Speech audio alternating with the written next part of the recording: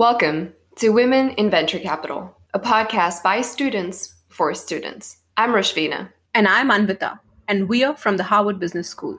Our guest today is Tess Manning. Tess is a principal at GSV Ventures, an early-stage venture fund that partners with entrepreneurs in the $2 trillion global learning and talent technology sector. She's heavily involved with the annual ASU and GSV Summit that connects leaders focused on transforming society and business around learning and work. Tess joined GSV after graduating from the Stanford Graduate School of Business in 2019. Prior to GSV, Tess worked at Pluralsight, a technology skills platform, and Andela, a New York-based business solving the technical talent shortage by building distributed engineering teams in Africa. Thank you for being with us today, Tess. Thanks for having me. So fun to be here. All right. So, jumping right into it, can you tell us a little bit about how you developed an interest in ed tech and your experience working in operations at Andela and Pluralsight? Sure. I'll try to keep it short, not the memoir version. I am from Texas, but went to NYU for undergrad and studied international relations there, and always thought I wanted to work in international economic development. But after a pretty intense immersive study abroad in the South Balkans, actually in 2009, realized I was a little bit jaded by the traditional, international institutions, bureaucracy, speed to impact. And so started thinking about a new way I could potentially pursue a career in economic development and impact globally. And so through a kind of serendipitous event, someone I volunteered with in New York, who, we taught kids in homeless shelters dance together through an organization that's really near and dear to me in New York that I was a part of for 8 years. When I was in college, this friend of mine, he said, "Hey, have you ever thought about working at a tech startup?"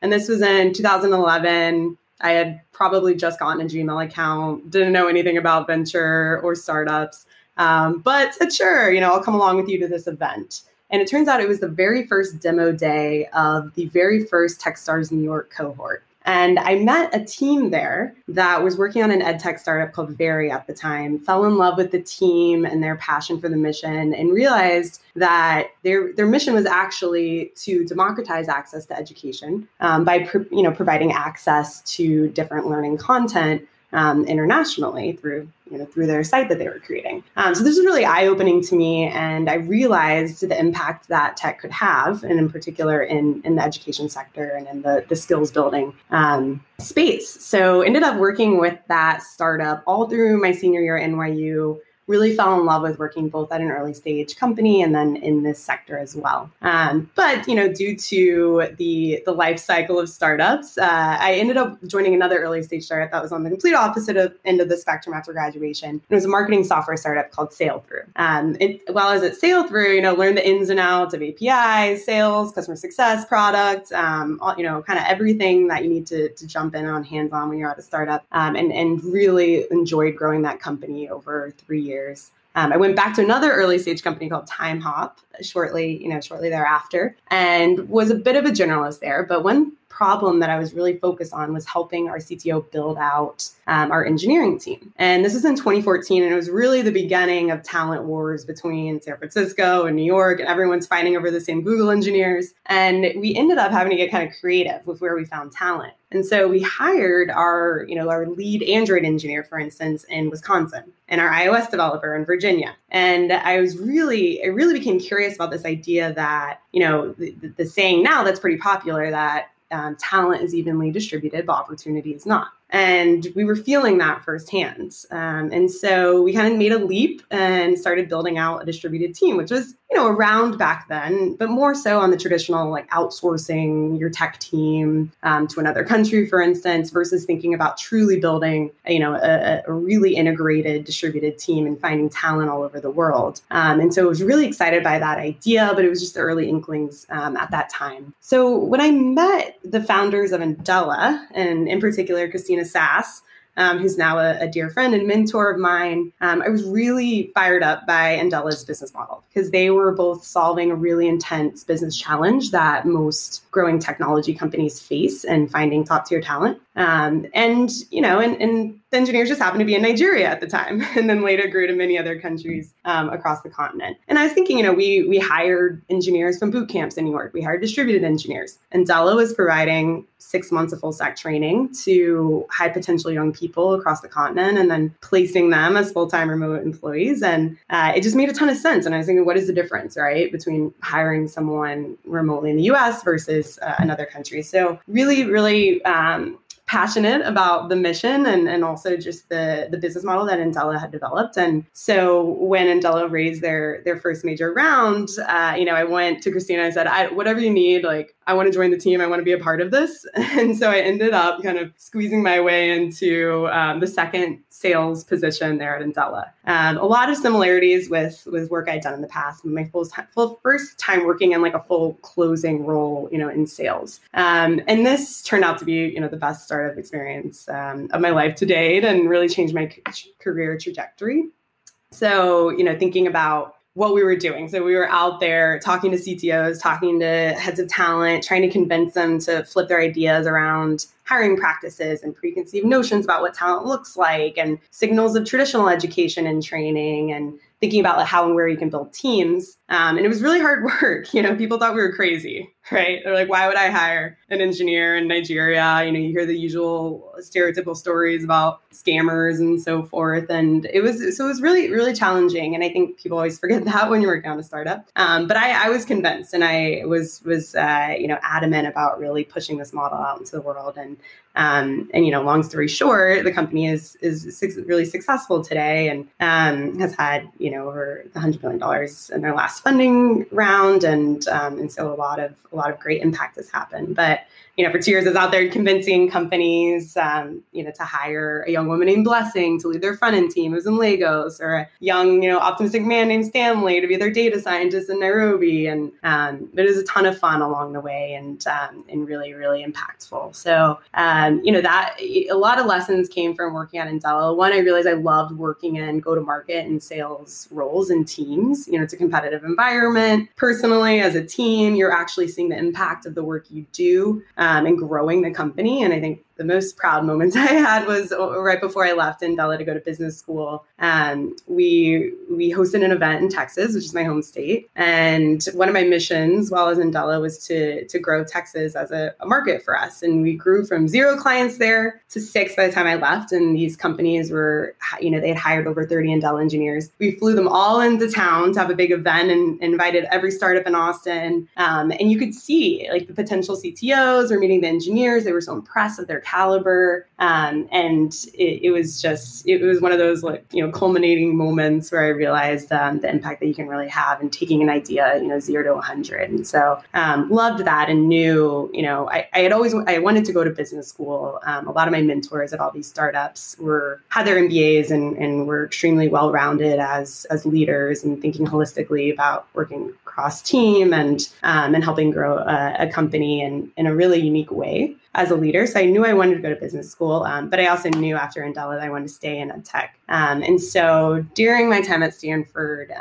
decided, as you mentioned, to go spend my summer at Pluralsight. And I was very familiar with Pluralsight because we had given all of our engineers subscriptions to Pluralsight at Endella. And I knew that they loved the product. So we were essentially, putting the power in their hands to go learn on their own when they needed to learn a new data science or database or certain skill set, a new framework for their clients, or just for themselves if they wanted to learn something, which is something I very much believe in. And something I very much believe in is having the employer, pay for your ongoing education. And so when I joined Pluralsight, was excited about both the product, but also the stage of the company. So Pluralsight had just gone public when I joined. And so I joined a month later on the strategy team, which is essentially a bunch of really talented ex-Bainey's and McKinsey folks, which was a new experience for me, and worked those supporting our sales org. So went from working at, a Series B sales team to a public company. It was a sales force of around 300 and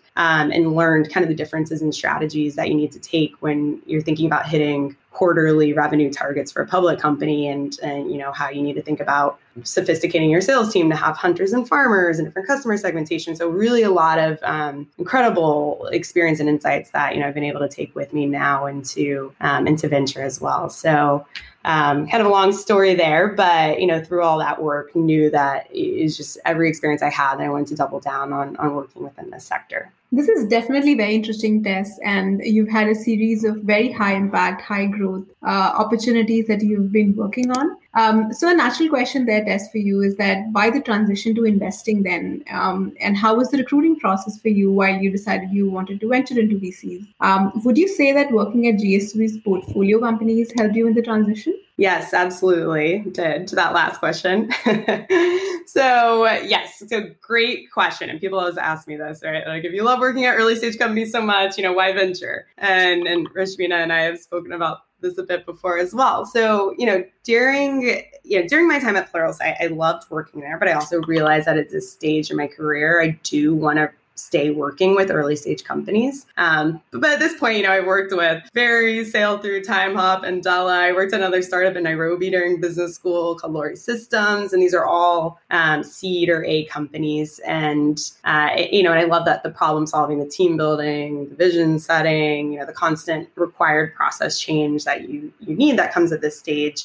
But I started thinking about it. Well, can I contribute to a company's journey during this stage, but maybe from a different perspective? And so when I found out that GSV was raising their second fund and also hiring for the team, I reached out and as you mentioned, a key piece of the story is that I had worked at Intel and Pluralsight, which are both coincidentally, or maybe not so much, GSV portfolio companies, because GSV is a sector-focused fund and is focused on learning tech. And I met our founder and managing partner, Deborah Quazzo, and she is just an incredible, prolific, passionate, impactful, and force of nature within the ed tech industry. And I really hit it off with her and saw the incredible, reach she's had and helping support companies across this whole sector for really like 20 years at this point. I loved our other partners, Julie and Michael, and I could just tell how passionate they all were about building both a top performing fund,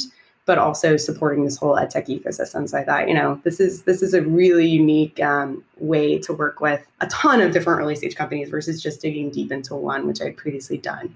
So there's a lot of similarities with the role with things I've done before, a lot of sales and go-to-market experience that you pull in and just generalist experience and operations. But it's interesting. Like, I think in addition to sourcing and diligence analysis, which is endless but really incredible, it's constant learning, venture is a service job. And really, like, it's not about the team. It's not about like our bragging rights about, which of course, hopefully we get over time, but it's about supporting the founders and thinking about creative ideas for them, connections, creating accountability, recruiting for them, coaching, and sometimes just like cheerleading, honestly. And these are all things that I love to do and have done in the past at all of these different early stage companies that I've been really enamored by and just wanted to be a part of their mission. Right. And I also think your journey into VC is very typical of the whole networking part that we talk about.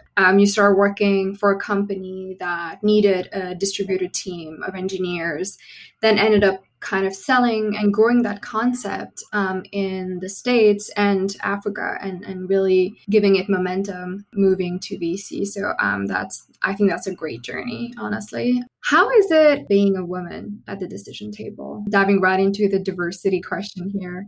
Are there any gender-specific challenges that you've come across in the industry? And do you see efforts to address the lack of investment in female or even mixed gender founder teams? Yeah, great. I mean, great, important question, and why I'm so excited about this podcast that you're doing to highlight a lot of these stories here. So I am very lucky in the sense that GSV was founded, as I mentioned, by a woman, Deborah Quazzo. And out of our 3 partners, 2 are women. So our other partner, Julia Stiglitz, and then we have another very values aligned and awesome partner, Michael Cohn, who's worked with Deborah for 10 plus years. So, and then you take a step, further, 2 of our 4 associates are women. I'm a woman as a principal. Our head of talent's a woman. Our VP of marketing, our whole summit team is majority women. So you get the idea. this is all very intentional, on the team's part, and thinking about how they're going to build a high performing team. And I feel incredibly lucky to be a part of this whole powerhouse group, but also like give myself a little bit of credit because I self-selected into it, of course, with reason. But I realize that this is not the case everywhere, right? And so at our fund at GSV, like we both internally, but then also in looking at the companies we invest in, and then how we help them build out their own teams. We care a ton about diversity, and within our Fund 2 portfolio, over half of our companies have women and or person of color founded teams.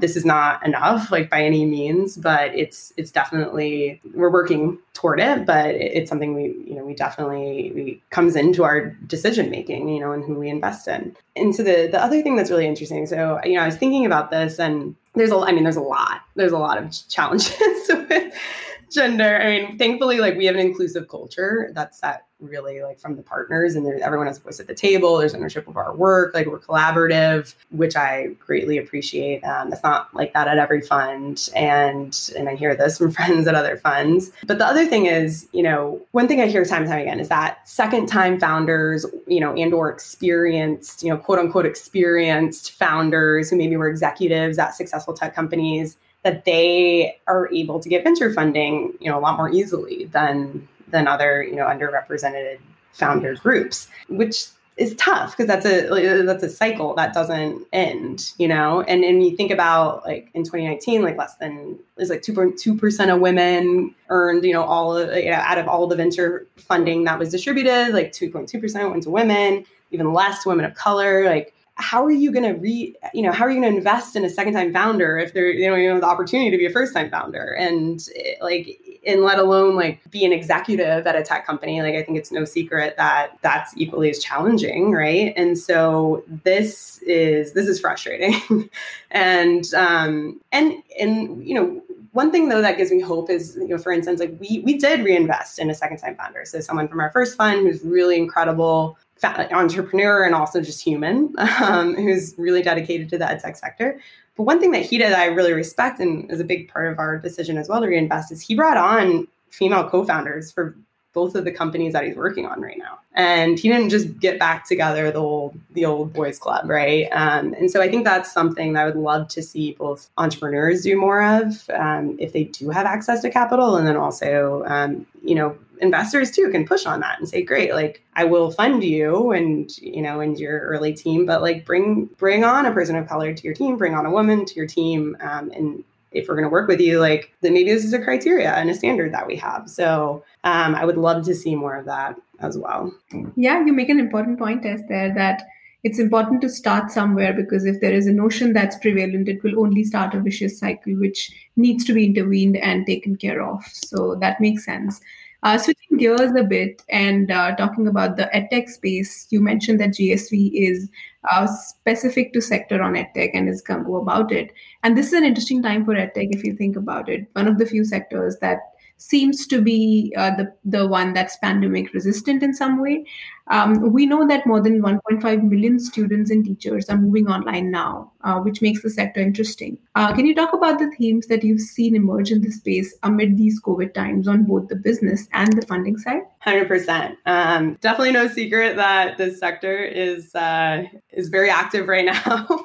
And with good reason. There's never in history been a bigger opportunity for problem solving and for supporting a crisis, honestly. When you think about healthcare, of course, is like number one right now, but education, every other headline in the mainstream news is about what's happening with distance learning and how the equity, the inequity gap is growing with students right now who aren't able to go to school, and just long-term effects on society. And so really, yeah, like you said, really interesting time to be thinking about who to invest in right now. And, in general, like all of the investment themes at GSV, and for those of us that have, like I mentioned back in 2014 or 2015, I was at Mandela, we're like, yeah, build a distributed team, like all of these things people have been thinking about in the sector for a long time, and it's been moving, the puck has been moving there, but overnight it's just completely accelerated. So across like what we call the pre-K through gray learning spectrum. So there's a ton of opportunity.